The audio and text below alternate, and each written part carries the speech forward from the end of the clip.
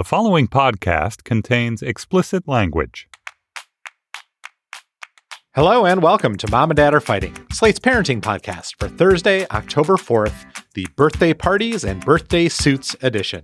I'm Dan Kois. I'm a writer and editor at Slate. I'm the author of How to Be a Family, and I'm the dad to Lyra, who's 14, and Harper, who's 12.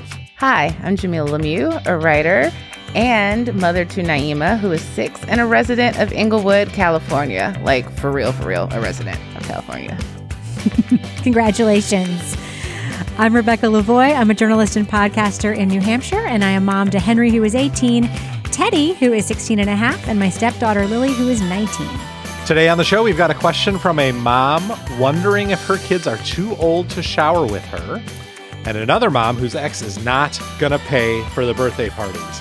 Plus, triumphs and fails, recommendations, and really just a shit ton of announcements. First, we got some triumphs and fails. Rebecca, you want to kick us off? Sure. I have a triumph that I will attribute to past me because I cannot take credit for today, but I can give myself credit for it a year ago. Yay me. I learned on Twitter yesterday, and by the way, I want to give the people who do this credit because it's a very clever way to roll it out. I learned on Twitter that it is FAFSA time, and anybody with a kid who is college age, college ready, applying to colleges or in college knows that every year you have to fill out this giant onerous federal financial form called the FAFSA, which basically determines your eligibility for financial aid, but also scholarships. Also, even if you're not eligible for anything, you still have to do it. And when you have a, as we like to joke, a broken home here, and you have multiple people who have to log in and do it, it's a huge pain because like the last person who logs in has to like generate a password key that they then pass to the next person who's going to log in. It's this whole thing. So I saw that on Twitter yesterday. I went to the site, got all panicky, and I was like, crap, I'm like the worst at this. I know my ex-husband's going to like totally have his stuff together, and my son is totally going to have his stuff together. I'm a mess. And then I went to my little folder on my computer where I sort of have my stuff from 2018 or whatever, and I discovered that 2018 me had anticipated that 2019 me would feel this way and had already put everything I would need in 2019 into a folder ready to be uploaded to the FAFSA. The only thing I need to do is like a bank statement, but like I actually made a folder that says, and I quote, "Stuff you will need for 2019 FAFSA." So huge triumph to 2018 me, who anticipated that 2019 me would panic about this stupid thing, and that put everything in place that I would need. And so I am going to resolve as 2019 me to, roll it forward to 2020 me and like allay my next year's anxiety by doing the same. But I'm really proud of past self, Rebecca. Really good job, amazing. Past self, Rebecca. Yeah. Huge triumph for me. I completely forgot about it, of course, because it's how my brain works, which is why I did it, I'm sure. But yeah, I feel like really excited about this FAFSA thing now in a way I did not yesterday. That's fantastic. The FAFSA is an enormous pain in the ass. I remember from my college days. My dad and I back in those days would joke that both F's were for fucking. We hated it so much. But I'd like to give it to you not only for the preparation, but also for your great metadata. Like you made that a thing you could find and you ID'd it in a way that would be usul to future you. Mm-hmm. Like that's great. That's just like great tagging. Yeah, like I know how stupid I am. I put a plan in place. I mean, I'm stupid in that way. And I didn't make it something that like, I think the stuff you will need. And I actually put it in I put it like in exactly the right place. I was like, where will future me go to look for these mysterious documents? And I put it right there. So yeah, I don't know. Whatever I did, I'm going to try to replicate it. The good news is, for those of you who are doing the FAFSA for the first time, you only need stuff from like a year ago. So you don't have to do anything for 2019. It's all stuff you already have that you used to file your taxes for 2018. It's just like old ass stuff that is just usually not all in the same place. So it sucks, but I'm prepared. Great job. All right, Jamilah, what about you? Do you have a triumph or a fail this week? I have a big triumph. I live in California. I actually live here in the same state as my daughter. I am here. I don't have an apartment in New York. I live in LA. it's done. I think I used this as a triumph before because I'd like signed a lease, but it counts for real now because I live here. Now, do we have any of our I think you did. Do we have any of our stuff there? No. Are we staying at the Sheraton by the airport? Yes. But I live here. When I come back, I'm going to a destination wedding tonight and leaving for a week. And when I return, I will be returning to my Inglewood, California home where my child and I will reside. And I dropped her off at school today for picture day, and she looked absolutely adorable. Her hair is down. It's probably going to be completely insane by the time I pick her up this evening, but she's happy. Mommy's here. We're almost all the way intact. As soon as I get back from this wedding, we'll be a family again for real, living in the same place 50% of the time. Can I ask a question about picture day? Yes. What time during the day are they doing the pictures? Did they tell you? They didn't. And at her school last year, it was in the morning. And we were actually able, it was funny because she was in kindergarten, and after pre-K at a lot of places, you can't walk them to the door. You have to or you can't walk them to class. You just have to leave them in the lunchroom or at the door or whatever. But they allowed us to be there and groom. It's a very New York thing. Like you could be there and groom your kids, which I did. And I coached her, and the pictures still came out so awful. We didn't order them, despite the fact that she was super adorable when she came in, but she had a bad attitude by the time the pictures were taken. So today I don't know, because she was in a great mood. Her hair looked beautiful. I put it in 2 braids as we rode to school and took them, before we left for school, and took them down in the car, and it's bouncy and neat and pretty. And I'm terrified for what's going to look like come picture day, partially because, and no offense to her teacher, she's a lovely woman, but Naima has her first white teacher this year. And I don't know that she knows what to do if there's a hair situation. I don't know if she's going to step in and handle it. I hope my baby doesn't have one errant curl just atop her head. Hopefully somebody steps in and helps her. Maybe her teacher can, because she's been teaching in this area for a while. So hopefully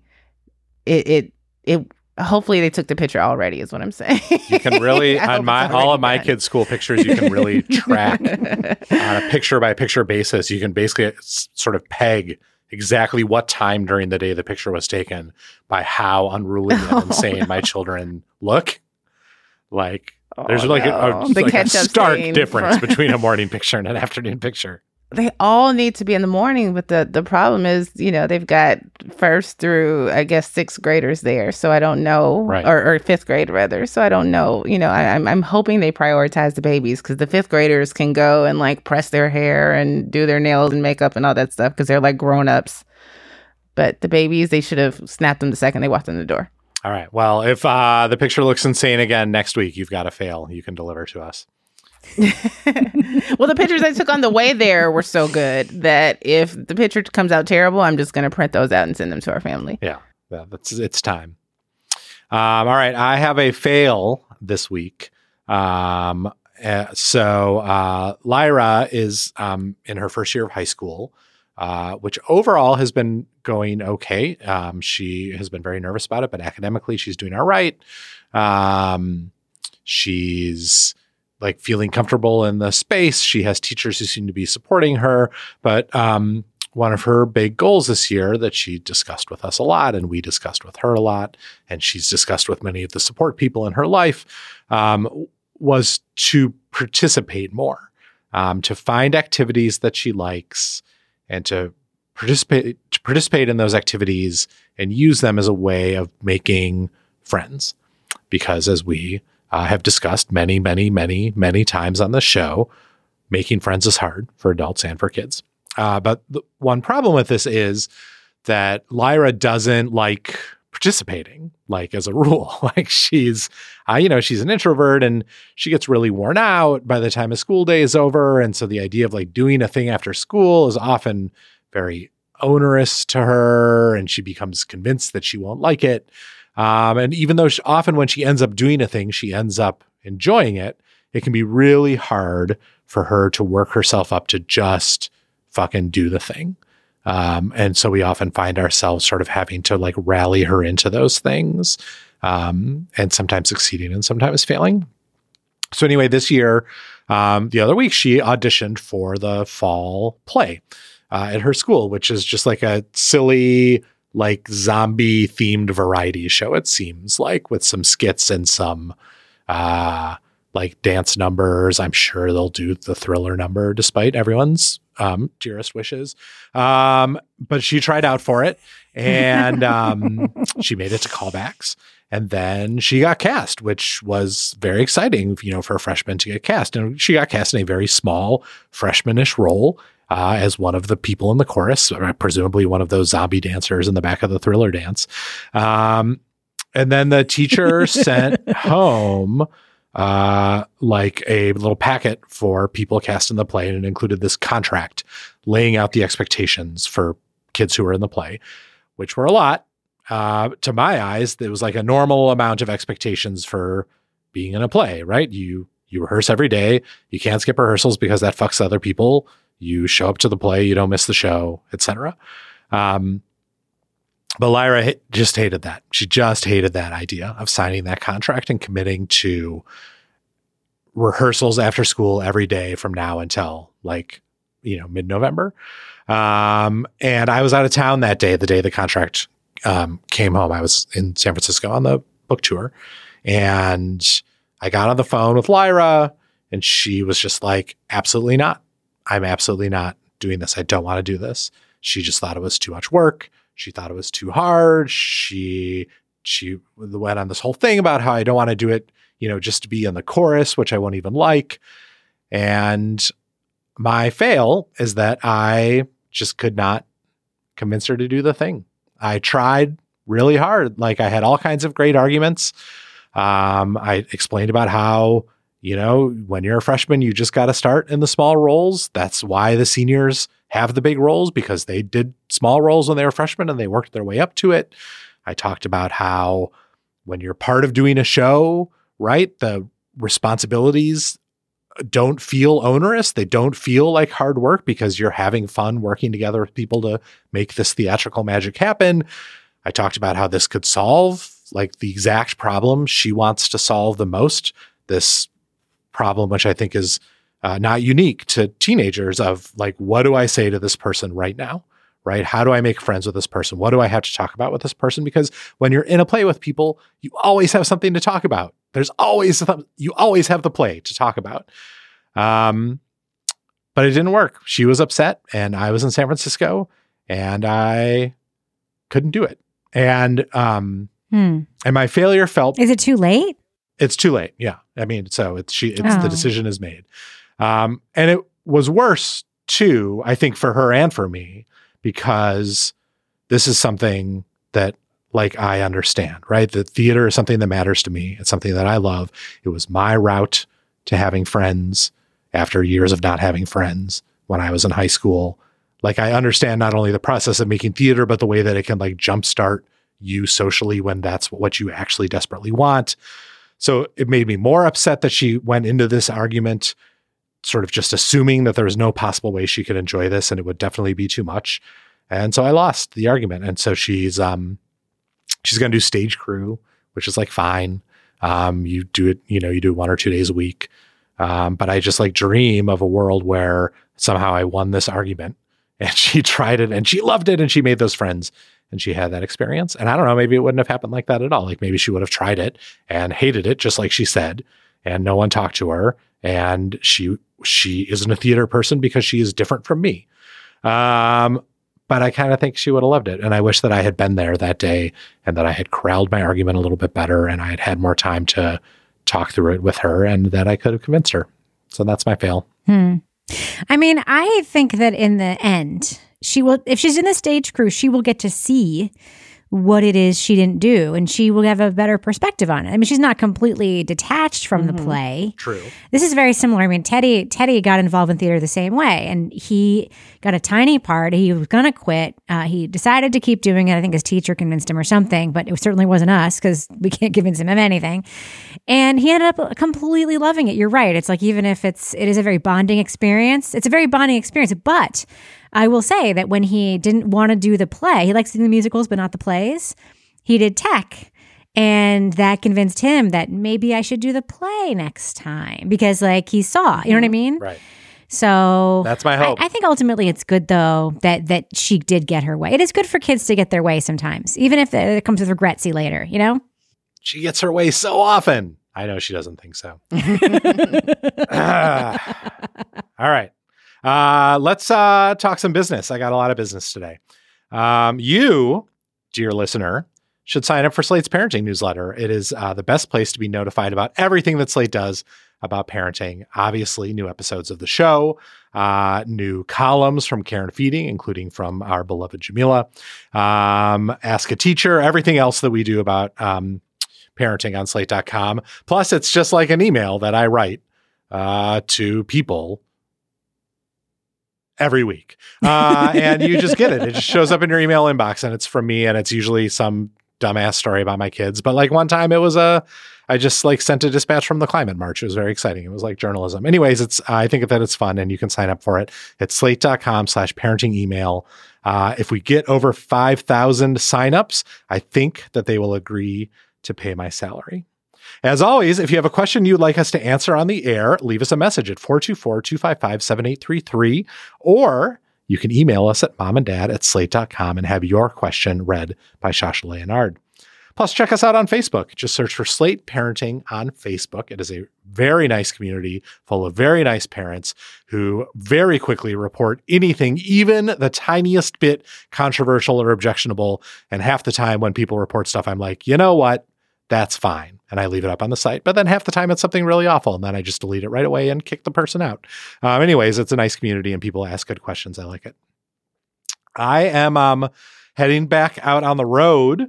Listeners, Mom and Dad Are Fighting listeners, please come out and meet me. The real joy of the first week of book tour was meeting just a shitload of Mom and Dad Are Fighting listeners, all of whom, anyone who came up to me and said, I've been listening to the show forever, I signed the exact same thing in their book, which was Dan is better than Allison. So please come out and meet me. I would love to meet you. I will be in Milwaukee, my hometown, this Saturday, October 5th. I will be in Hayes, Kansas, Thursday, October 10th. And I will be in Maplewood, New Jersey, Wednesday, October 23rd with Allison Benedict, the one and only. We will be fighting in person once again. It'll be amazing. A Mom and Dad reunion. You can find details on that Slate Parenting Facebook page. It's in the events calendar. On Slate Plus today, we are talking about separation anxiety. What do you do when you all of a sudden get overwhelmed by it? We're going to share some stories and talk each other through a little bit of that anxiety. Here's a quick sneak peek of what you would hear were you only a member of Slate Plus. You know, he's doing fine. He's just not sure he picked the right school. He's having this like big, like existential, I worked so hard and now I'm here and it's just this kind of crisis. And I have been like a fucking mess ever since I learned that he's not 100% happy. To hear segments like that and get ad-free podcasts, sign up for Slate Plus. That's our membership program. It is a great way to support Slate.com and all that we do. For just $35 for your first year, you can help cover the cost of producing this very show and other lesser shows. And of course, in return, you will get extended ad-free versions of this show and the other shows, and a ton of other great benefits. So support Mom and Dad Are Fighting. Go to slate.com/momanddadplus and join Slate Plus today. Onward. We've got 2 listener questions today. This one was emailed to us at momanddad@slate.com and is being read, of course, by the one, the only, Shasha Leonard. Dear Mom and Dad Are Fighting, I'm a mom to 3 boys, ages 6, 3, and 9 months. My 3-year-old son often requests to shower with me when I get home from my morning run. My husband says he, and thus also my 6-year-old, are now too old to see me naked. They should only see him, their same-sex parent, naked. What do you think? What age is too old for kids to see their parents, opposite sex and or same sex, naked? For reference, I was raised in a house full of women by a single mom, and we were pretty blasé about nudity. My husband was raised in a traditional household, mom, dad, 2 sons, and he said he never, ever saw his mom naked. He does recall fondly peeing around the toilet with his dad and his brother. I want to raise my kids to be comfortable with their bodies. I want them to understand that our bodies are flawed and also beautiful, and that nudity in the privacy of one's home is nothing to be ashamed of. I think a mom avoiding nudity with her young sons can imply there is something shameful about a woman's nude body. My husband disagrees. He thinks it's simply inappropriate. Your sage advice on this topic would be greatly welcomed. Many thanks. Mom trying to raise body-positive kids. Here's a short answer, in my opinion. I'm very interested to hear what you guys have to say. If you want to be naked around your sons, be fucking naked around your sons. It's your fucking body. Tell your, like, prudish husband to get over it.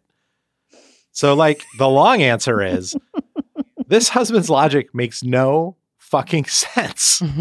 Like, why him and not you? Why should sons be naked with fathers and daughters be naked with mothers? Like, what is the logic behind that? Is it like extremely heteronormative? Is he assuming that his sons are straight and so he's, nipping any early sexual interest in an opposite sex body in the bud, which A, is weird because they're 6, 3, and 9 months, and B, you don't know they're straight, and C, it's dumb anyway. And like that, so like logically, it doesn't make any sense at all. But also, it's your body and they are your kids. And if you would like to be the mom who is upfront about her body with her kids up to whatever age you want to be upfront about your body with your kids, then you should do that. That is my feeling on this matter. What do you guys think? I agree. I almost don't even have anything else to say. And I too was raised in I also was raised in a house where with a single parent, my mother, and I'm a girl. And, so I've never seen my father naked. My daughter has seen her younger brother nude. They take baths together. I don't think there's anything unnatural about. I think it's good that they have the opportunity to see what an opposite sex body looks like in such familiar terms with someone you love and trust, and that the first time you're not introduced to a nude body, it's not through, maybe something you shouldn't be looking at on the internet or something on television or in a movie, or, God forbid, somebody, forcing you to look at them under less than pleasant circumstances. So yes, this is healthy and normal. Dad, stop being weird. Thank you. He's weird, right? He is. Rebecca, He's weird. I think he's being a little weird, but also I think that, so there is a thing that happened. So I have 2 sons and I was naked around them all the time when they were little. I really didn't think a whole lot about it. And then one day I just remember like it started getting weird. Not weird in a sexual way, weird like I really don't want to fucking answer questions about my breasts while I'm just trying to take a shower weird. Like it just got to the point where it was like creating like conversations that I just, didn't have time to have or just didn't feel like having or wanted to have in a different context. But the kids were like, I don't want to say like 7, 8, something like that. I don't know, a little bit older. There is an age where curiosity and sort of sense of autonomy over bodies happens. And you might choose at that age to change your approach because, frankly, it's just kind of a pain in the ass to keep having the same conversations over and over again, or because you want to reframe them. But if you are comfortable and they are comfortable and everyone involved in the actual naked/viewing arena is comfortable, then it's fine. It's when discomfort sets in that it's time to make a change. And it doesn't sound like you're there. And it sounds like your husband is there for arbitrary reasons. And this whole like same-sex nudity thing, like, I don't know. It kind of gets me back to like when we've debated on this show, we've talked about circumcision before and like how a big argument that dads make for circumcision is because I want my son to look like me, as if like that's a thing, like, walking around your whole life and like whipping it out in public and being like, don't we look alike? But yeah, it's just like, I just tend to think that some people, and I hate to say dads, but in my opinion, in my experience answering questions on the show, it really does seem to be dads who have more issues with this stuff. And I think that's an interesting thing. And I think he's wrong. And I think you should just be as naked as you want, as long as you and your kids are comfortable. But yes, I do think you should be sensitive to the fact that at some point they may start, having feelings about privacy and comfort. And, you should also follow those signals and take them as opportunities to start conversations or change what you're doing, or maybe not. But again, it is kind of up to you. I'm on board with Dan's answer here. Yes, that whole thing of like, well, guys just love peeing together, crossing the streams, but we would never see a girl's gross body. Like that drives me insane. Like that, like this idea that like some aspect of manhood depends on this like pairing seems absolutely bananas to me, whether it comes in the context of that circumcision question or this nudity question. Like, that I just don't get that at all. And look, there are plenty of families where what feels right to parents is that they're just not naked in front of their kids after like babyhood. Like that's just the way that family is. There are plenty of like crunchy families where the parents and kids like still into adulthood, like sit on European topless beaches or whatever, smoking cigarettes. I don't know. But like there's surely some middle ground, and you have not reached the point, as Rebecca says, where you are uncomfortable. Your kids certainly haven't reached that point. I, like Rebecca, when my kids were little, was often naked in front of them during showers or in changing rooms, during one naked dance party that still cracks me up to think about it. And then maybe, around age 9 or so, we also just sort of stopped. At some point, it also was like, I didn't want to answer that many questions. It got weird for some reason. I was sick of them feeling like well, and also it's like, I felt weird. I did not love that they felt like they had this carte blanche to just like barge into the bathroom while I was like taking a shit. Like, I didn't love that. And like at some point I wanted a little more space. And I had a hunch that they were going to be there soon, although that has actually differed with my kids. I have one who is still sort of an at-home exhibitionist and one who is not. But like then we just sort of phased it out, and it wasn't weird or uncomfortable at that moment to phase it out either. Everyone was fine with it. And so like, I don't know that you need to have a big fight with your husband about this necessarily, unless he continues being like weird.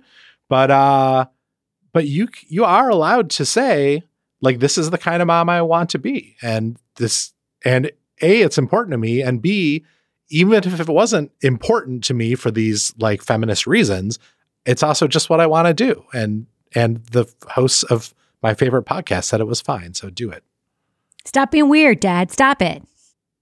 Yeah, really. Like, make him listen to the part where we reveal that he's weird. I was like, if anything, there's the possibility of penis envy, coming on down the line, because this is a house full of, are the other children boys too, right? Like there's dad, like, I don't know. I feel like you might compare yourself to dad and wonder why you don't stack up or vice versa, as opposed to being stressed out over mom. So why don't you keep your that's clothes what on too, dads Dad? And sons talk about while they're peeing together. I see. That's just the number one topic of conversation is their dicks. I see.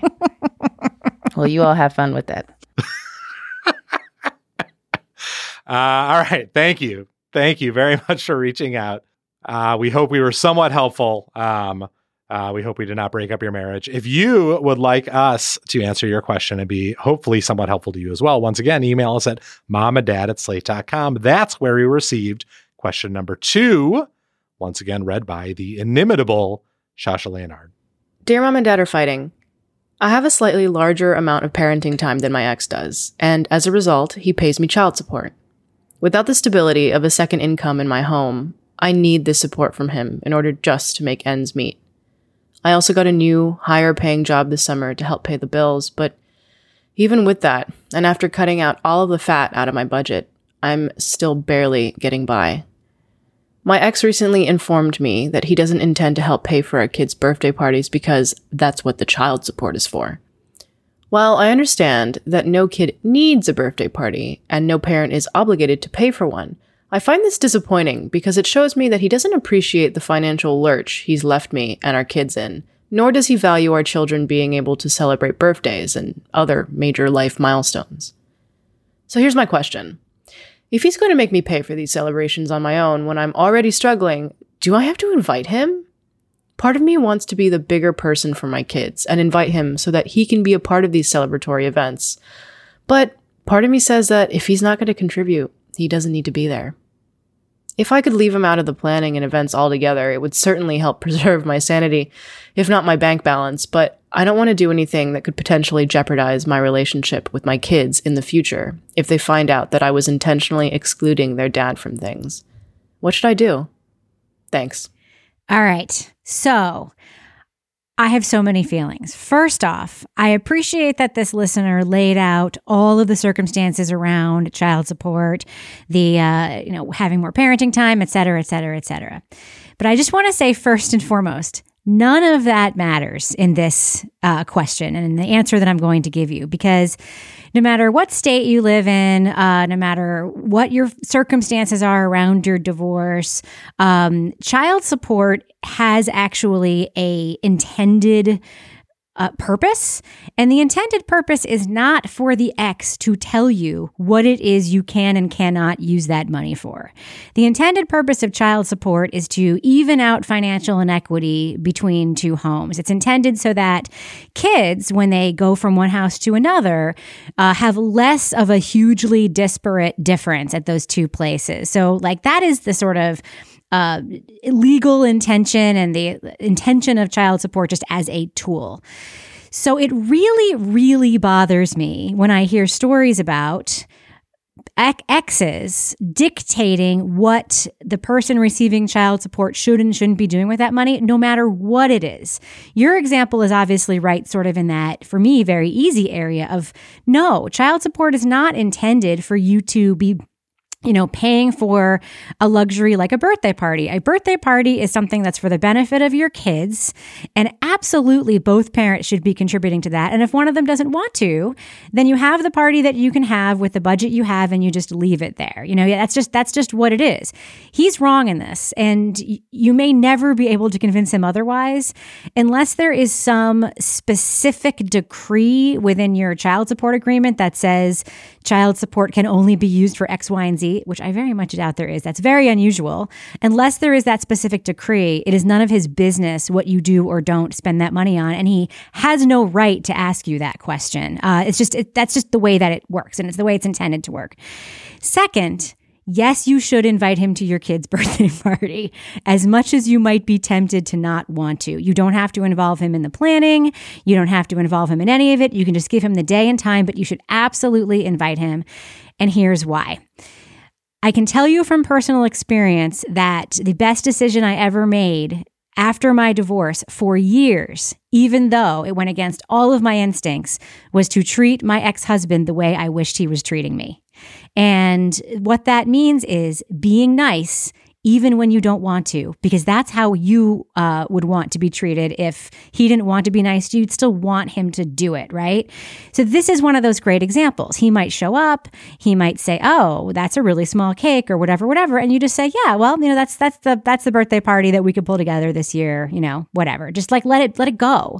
Don't say it's because you wouldn't pay for half. Don't say I didn't even want to invite you, you jerk. Just invite him. Let him be the way that he is. You do not want to give him the ammunition to be able to tell your kids that he was excluded. You also want to set the example for your kids that this really is about them. It's not about your fights about whether or not he should be contributing to the party, which, by the way, he should be. It's not about drawing battle lines. It's about birthdays being about celebrating their birth, having their friends over, hanging out, watching a movie, eating popcorn and cake. That is what it's actually about. Keep your focus there. Treat your ex-husband with the kindness you wish he was affording you. And most important, you are absolutely not wrong that he is wrong around this child support thing. He's just wrong about it. If he says things to you like, "You know what, you are responsible for buying the kids bicycles because I pay you child support," that is wrong. If he says, "You are responsible for paying all the fees for every field trip ever because I pay you child support," that is wrong. That is not what it's for, and that it's not how it works unless it's specifically laid out that way. And I really, really hope that you can get out of this pattern soon, because this kind of shit is infuriating and it does not tend to go away. But if anything, you can take comfort in knowing you are not wrong to know that it's wrong. I am inclined to agree with Rebecca for the most part. And we don't know the ages of these children, but I will say, well, one, I am always just incensed when I hear people, and it's oftentimes fathers or men advocating on behalf of fathers, be they celebrity fathers that they simply read about on blogs, or men that, exist in the hypothetical, railing against child support or describing it as if it's some sort of blessing that the mother gets, that we're able to live a lavish lifestyle and have extra things and go, get our nails done and buy purses and, or just spoil our children rotten because we're getting money from a former partner to help pay for the rearing of our child. And you typically receive child support when you are the custodial parent full time, or if you are like this family, the parent who has the child more often than the other parent. Unless you have agreed to some sort of terms in which you're getting some sort of large excess of money, most parents, and they're usually mothers that are receiving support, are only getting enough to help out with the cost of raising the child, full stop. So as Rebecca said, no, that does not cover a birthday party. Now, I will admit that for the majority of my daughter's life, we had an agreement. We never went through courts. We agreed to essentially for me to get what the courts would require of my former partner. And for the most part, I never asked for anything extra. It didn't matter how short I may have been. If I was broke, if there was something extra going on for the little one at school, a birthday party, I didn't ask. I just, I did my best to make things work. I felt like we had a good financial setup. And, if I didn't have it, I didn't have it. I also did not invite my daughter's father to her first few birthday parties. She's had them every year, so she's had 5 of them thus far. Her dad and stepmother were not invited to the first 3. It was at the 4th birthday where we had a different relationship. We went from being peaceful, but not necessarily friends, to being friends, and I felt comfortable having them there. I felt that because, especially in those first few years of her life, because the birthday party guests were largely friends of mine, because kids only have so many friends when they're 2, that it wasn't necessary to have them there because I didn't want there to be any tension or awkwardness. I wanted it to be a happy, peaceful day, and we agreed to split it up.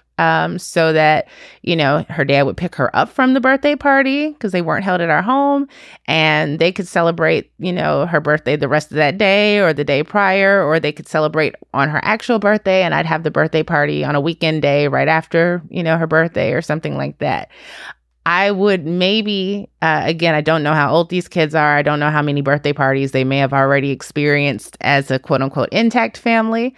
But if they are young enough where not having dad at the birthday party wouldn't feel like a huge disruption, I would say maybe don't invite him, not because he's being a jerk and he's not going to help pay for it, so you don't think that he's earned his slice of cake, but if you think there's a possibility for there being some problems. If him being there is going to stress you out so much, Mom, that you're angry, that you're not able to enjoy yourself, and it's very hard to enjoy yourself at your kid's birthday party. Everyone else has a good time. The person who's responsible for the paying and the planning oftentimes doesn't have as much fun. But if you think this is going to throw you off and make the experience less pleasant for you than it needs to be, then I would consider saying, let's have a conversation about how birthdays are celebrated. I'm going to do a small gathering. It'll be mostly my family and friends, or my family and the little one's friends. And, here's when you have your birthday time, or when would be a good time for you to celebrate Marcy's birthday. I think that that's not unreasonable, especially because he doesn't seem to think that birthday parties, I don't know. He doesn't seem invested in it himself. And for him to say that that's what child support is for, I think there's a hint of bitterness or contempt on his part about paying it, or just a lack of understanding of the law and what it means. And you could present that information to him. But I think that this is, I think that his feet are in the ground when it comes to this issue. I suspect that he didn't come up to that, on the he presented it to you. Like, I don't think that there's no reference to an upcoming birthday party. It sounds like, and by the way, what I'm not paying for? Those birthday parties you insist on throwing every year. So I think it's okay to say, there are things we do with Mom and there are things we do with Dad. And if things get better in the future, then maybe that changes. Or, and I do understand what Rebecca's saying about showing him the grace that he's not sharing with you. Maybe do start with one birthday party and see how he behaves, how you feel about having him there. And if it makes you uncomfortable, it makes you, just feel bitchy and not like the person that you need to be to get through a kid's birthday party, then maybe you say, you know what, Frank, next time, let's just do this separately. You have your birthday time and I have mine, and you go on and do the birthday parties as you have. I'm very impressed with how wise both of you are. Rebecca, I'm impressed with wisdom about the actual way child support is meant to work, and your grace in making this rule and sticking to it of treating your ex the way you yourself want to be treated, even if you don't want to. But I was seriously like, fuck this guy. Fuck this guy. Yep. He doesn't get to go to this fucking birthday party. Like, why? He doesn't give a shit about this birthday party. He went out of his way to tell you he doesn't want to pay for a birthday party, so he doesn't get to go to the fucking birthday party. Like, fuck him. I don't know. He just seems like a dick to me. And you know, there are a lot of things missing from this letter, right? We don't know a lot about what the relationship was like in general between her and her ex. We don't know the ages of the kids. We don't know if there are like other family events that he's regularly invited to. So it would be like glaringly obvious to everyone, including the kids, and maybe upsetting to them if he's not there. I can't imagine you're on particularly good terms if he like went out of his way to be like, I'm not paying for birthday parties for my children because that's what the child support is for. But maybe actually he's great and he just said this one weird ass thing. I don't know. I feel like you're under no obligation to invite him to this birthday party. However, I am very struck by the wisdom of Jamila's suggestion that there are ways to do this that aren't about my take of fuck you, buddy, but instead are about people can celebrate birthdays in both those families in different ways, and that can just be the ritual that you do. Like, there's no law that the birthday party has to include everyone. There's no law that you can't have two parties. There's no law that you can't do two different things with your two parents. In a situation where your financial straits are dire enough that a birthday party has become like a separate line item in your budget that you're worried about and that you might like need financial aid for, like maybe going smaller and foregoing the bounce house or the DJ or the Great Zucchini or whatever is the way to go, and make that party a more intimate thing with you and the kid and a couple of the kid's friends and a piñata, as opposed to maybe the blowout where so many people are invited that the absence of the dad becomes a big deal. And then the dad, to the extent that he cares about his children's birthdays, can also do something for the children's birthdays on his own time. Yeah, I agree with that. I mean, I'll tell you, my personal story here is that the first couple of years after my ex and I got divorced, we did do parties together. And then we decided we didn't want to because it was too fucking awkward and weird for us to be together at these parties. And so we did them separately. And actually, Jamila, when you said that, you know, I thought like that actually is a way that I would appreciate being treated in that situation. You know, you don't have to say, of course, it would be great if we were in a place where we could all be here together and have fun, because it probably won't be fun for this mom. You're probably right. And I do think saying, hey, here are my plans. What day do you want to celebrate in your own way is a great way to do it. And if his comeback is, no, there has to be a party and you have to pay for it because I did child support, then you have even more proof that you're dealing with a jerk and shouldn't worry about it, right? I think that was a really good answer, Jamila. Thank you. You know what I'm worried is going to happen? Is that she's going to be like, all right, well, we're going to do our little party. And then he's going to be like, all right, well, I hired an F-15 fighter jet. That might happen. And we're going to fly in the fighter jet. And then we're going to meet Kobe. But you know what? I don't think he will. That might happen. And that's okay. Kids actually are fine with those kinds. I mean, we worry about those disparities way more than kids do in my experience. And you know what? Honestly, I don't think he will. Only because if he's saying that's what child support is before, he feels like he already paid for the fighter jet. So, you know, what I'm more worried about is him shortchanging the kid with their birthday time. But hopefully, you know, he'll pull it together one way or the other. All right. I'm very interested to hear what happens with this. I hope that this letter writer writes us back and tells us what she eventually decides, because I can really see both sides on this one, despite me thinking, fuck this guy. Well, wait. Can we just go back to that for a second, though? Because I think fuck this guy, too. I mean, let's be real. Fuck this guy. But this is also an incredibly common way for people to behave after they're divorced. Like, I can tell you almost to a person, everybody I know who's been divorced has had some form of this conversation at some point of, I thought that's what child support was for. Oh, or like, oh, nice new car. I guess maybe I'm overpaying my child support. Or, like that kind of bullshit. It just crops up. It is a natural sort of component of post-divorce life, and it fucking sucks, but that is the deal. And like, yes, fuck this guy. He's totally wrong. But it's also so easy for like you or for me to say that. And I think that the long view extremely easy for me to say that. Exactly. And that the long view, like, I mean, I can tell you, I can point to the moments where I did not follow my own philosophy and, actually said the thing that was in my mind at the time. And like in the long view, those are the moments that I actually feel the worst about. And I feel the best about the times where I tried to reach out to my ex and he was like, nope, not interested. And I was like, okay, well, at least like I have like the douchey satisfaction of knowing that I tried. And that is no its greater own satisfaction. Yeah. I mean, that kind of smugness is its own fuck you in a way. It really can be. I mean, I really can't overstate it. Like being the better person, you don't have to weaponize it for it to actually be a very effective weapon that makes you feel stronger in the long run. All right. I hope that this was useful. I really do want to hear what happens. It would be funny if it turns out there isn't like a birthday party for 11 months and you just start preparing. But write us back and let us know, momanddad@slate.com. And if you have a question, once again, email us, momanddad@slate.com. Give us a call, 424-255-7833. We want questions and we want to answer them. Because otherwise, what do we have to fight about? Let's do some recommendations. I will start recommendations today. Befitting my theater-related fail, I'm going to recommend 2 plays.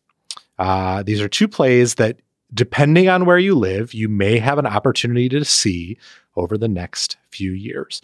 The first one is called The New One. It is Mike Birbiglia's latest one-man show. You may know Mike Birbiglia from This American Life or his show and movie Sleepwalk with Me or his Netflix specials. The New One was in New York City last year. It played a long run off Broadway, and now he's touring it around the country. He was just in D.C. last week. Upcoming stops include Charlotte, St. Paul, and L.A., Jamila. So this is a show about having a kid. It's about being ambivalent about becoming a parent in the first place, and then being extremely ambivalent once his wife actually has a kid. It's very funny. Of course, he's an extremely funny guy, but it is also quite searching about what I view as like sort of a foundational problem of parenting, or at least a problem I have a lot, which is that you just have to fucking do the right thing all the time, even when you just don't want to at all. I guess sort of tied, Rebecca, to your feeling that you just gotta take the high road. Like it's hard to take the high road as a parent. It's hard to do what you have to do as a parent when you're exhausted all the time. And parents of new babies will definitely relate to that. Anyways, it's good. It's touring all over the place. I'm sure it will eventually be on Netflix. You should go to it with fellow parents or watch it when it comes out. The other show is called Fairview. It's by a playwright named Jackie Sibley's Drury. It won the Pulitzer Prize last year when it was playing in New York at Soho Rep. It's now having its regional premiere at Woolly Mammoth in DC. This is its final week, and then it's going to be all over. I mean, this is, it won the Pulitzer. People are programming this left and right. In the next few years, it's very likely it will be playing at a regional theater somewhere near you. Like 10 seconds of Googling showed me that there are upcoming productions in Florida and in Charleston, and there's one in London. Whenever it comes to your town, whenever you have the chance to experience this show, see it and bring a teenager. Don't read too much ahead of time about what the play is. It's a really remarkable and somewhat inexplicable theatrical experience about a Black family and about the white people who watch them. That's all I'll say. Interesting. All right. Jamila, what about you? What do you recommend today? I am recommending Whoopi Goldberg's series of children's books, The Sugar Plum Ballerinas. These are chapter books for little people. They were first released, or the first one came out back in 2008. They are absolutely adorable. If you have a new reader who is just getting to the point where they can get through a book that doesn't have any pictures or many pictures, and enjoys the I don't know, your first chapter book is like a big deal, right? And so this was my little one's first chapter book. It's super, super cute. It's about a little girl named Alexandria, or Al, who moved from a little town in the South to Harlem. Her mother is a costume designer, so she's got this kind of fascinating, cool job. And her daughter wants to be a ballet, or rather, mom wants the daughter to become a ballet dancer. So she ends up in the Nutcracker School of Ballet, and she meets all these interesting people. She comes across folks from different parts of the world because she's in New York. And so she has folks in her life who speak different languages and that are very different from her. And it's just super, super cute. And there's not a ton of books for little people, in that 6, 7, 8, 9 range that are African American, or rather they're by African American authors and feature primarily African American casts of characters. But I think it's a really adorable series for any child, particularly a child that has an interest in ballet, or that has moved from one place to another and has to make new friends and adjust. And we really, really like it. My daughter has read. My mother bought her 2 of them as a gift a while ago before she could really get into them. And so she finished them, and we just happened to be in a bookstore in our neighborhood yesterday, and we saw 2 more of them, and she just lit up. And so I highly recommend the Sugar Plum Ballerinas series by Whoopi Goldberg. Of all people, Whoopi Goldberg. Of all people. Of all people, Great Whoopi job, Goldberg. Yes. Great recommendation. It's so sweet and adorable. All right, Rebecca, what do you got? I'm going to recommend a podcast. If you have a kid who likes listening to things, watching YouTube videos, like a teenager or so, it's something fun you guys could listen to together and talk about. I'm really enjoying it. We're actually going to be reviewing it on my show, Crime Writers On, next week, and I'll give you an advance peek. I'm going to give it a thumbs up, although I'm not sure that everyone else on the panel is enjoying it as much as me, but I'm loving it. It's called Passenger List. It's a fiction podcast from the fine folks at PRX. It is about a missing plane, sort of like that Malaysian airplane, just sort of like went off the radar, but it's about a woman who's played by Kelly Marie Tran of People Were Sexist Toward Her for being in a Star Wars movie fame, and she's wonderful in the podcast, who's trying to find answers about the missing plane because her brother was on it, but it's got some great other people in the cast. Episode 4 came out yesterday, and I was listening to it, and I was like, is this Patti LuPone in this podcast? And yes, it was in fact Patti LuPone in the podcast. Of all people. Of all people. It's a really fun kind of like, it reminds me a little bit of the TV show Lost. It reminds me a little bit of other fiction podcasts that came out a few years ago when podcasting was really first getting its legs and becoming like a super medium. And it's just fun. And it would be a fun thing to sort of listen to either with your teen or preteen, or have them listen to and then be able to talk about it, because it's a little bit of a mystery involved. So I'm super enjoying it. It's called Passenger List, and you can get it wherever you get all of your podcasts, I think. That is a great recommendation. I will listen to that with Lyra. She is a big fiction podcast fan. All right. That is our show, ladies and gentlemen. If you have a question you'd like to ask us on the air, once again, leave us a message, 424-255-7833. That's 424-255-RUDE, as I have been to Whoopi Goldberg in this podcast. Or email us at mom and dad. Yeah, and that woman, and the fuck that guy. Or email us at momanddad@slate.com. And also join us on Facebook. Just search for Slate Parenting. If you post a question there, we may also answer it on the show as well, especially if you tag one of us and are like, hey, answer this on the show. Mom and Dad Are Fighting is produced by Jess Jupiter. For Jamila Lemieux and Rebecca Lavoie, I'm Dan Kois, of all people. Thanks for listening. Talk to you later.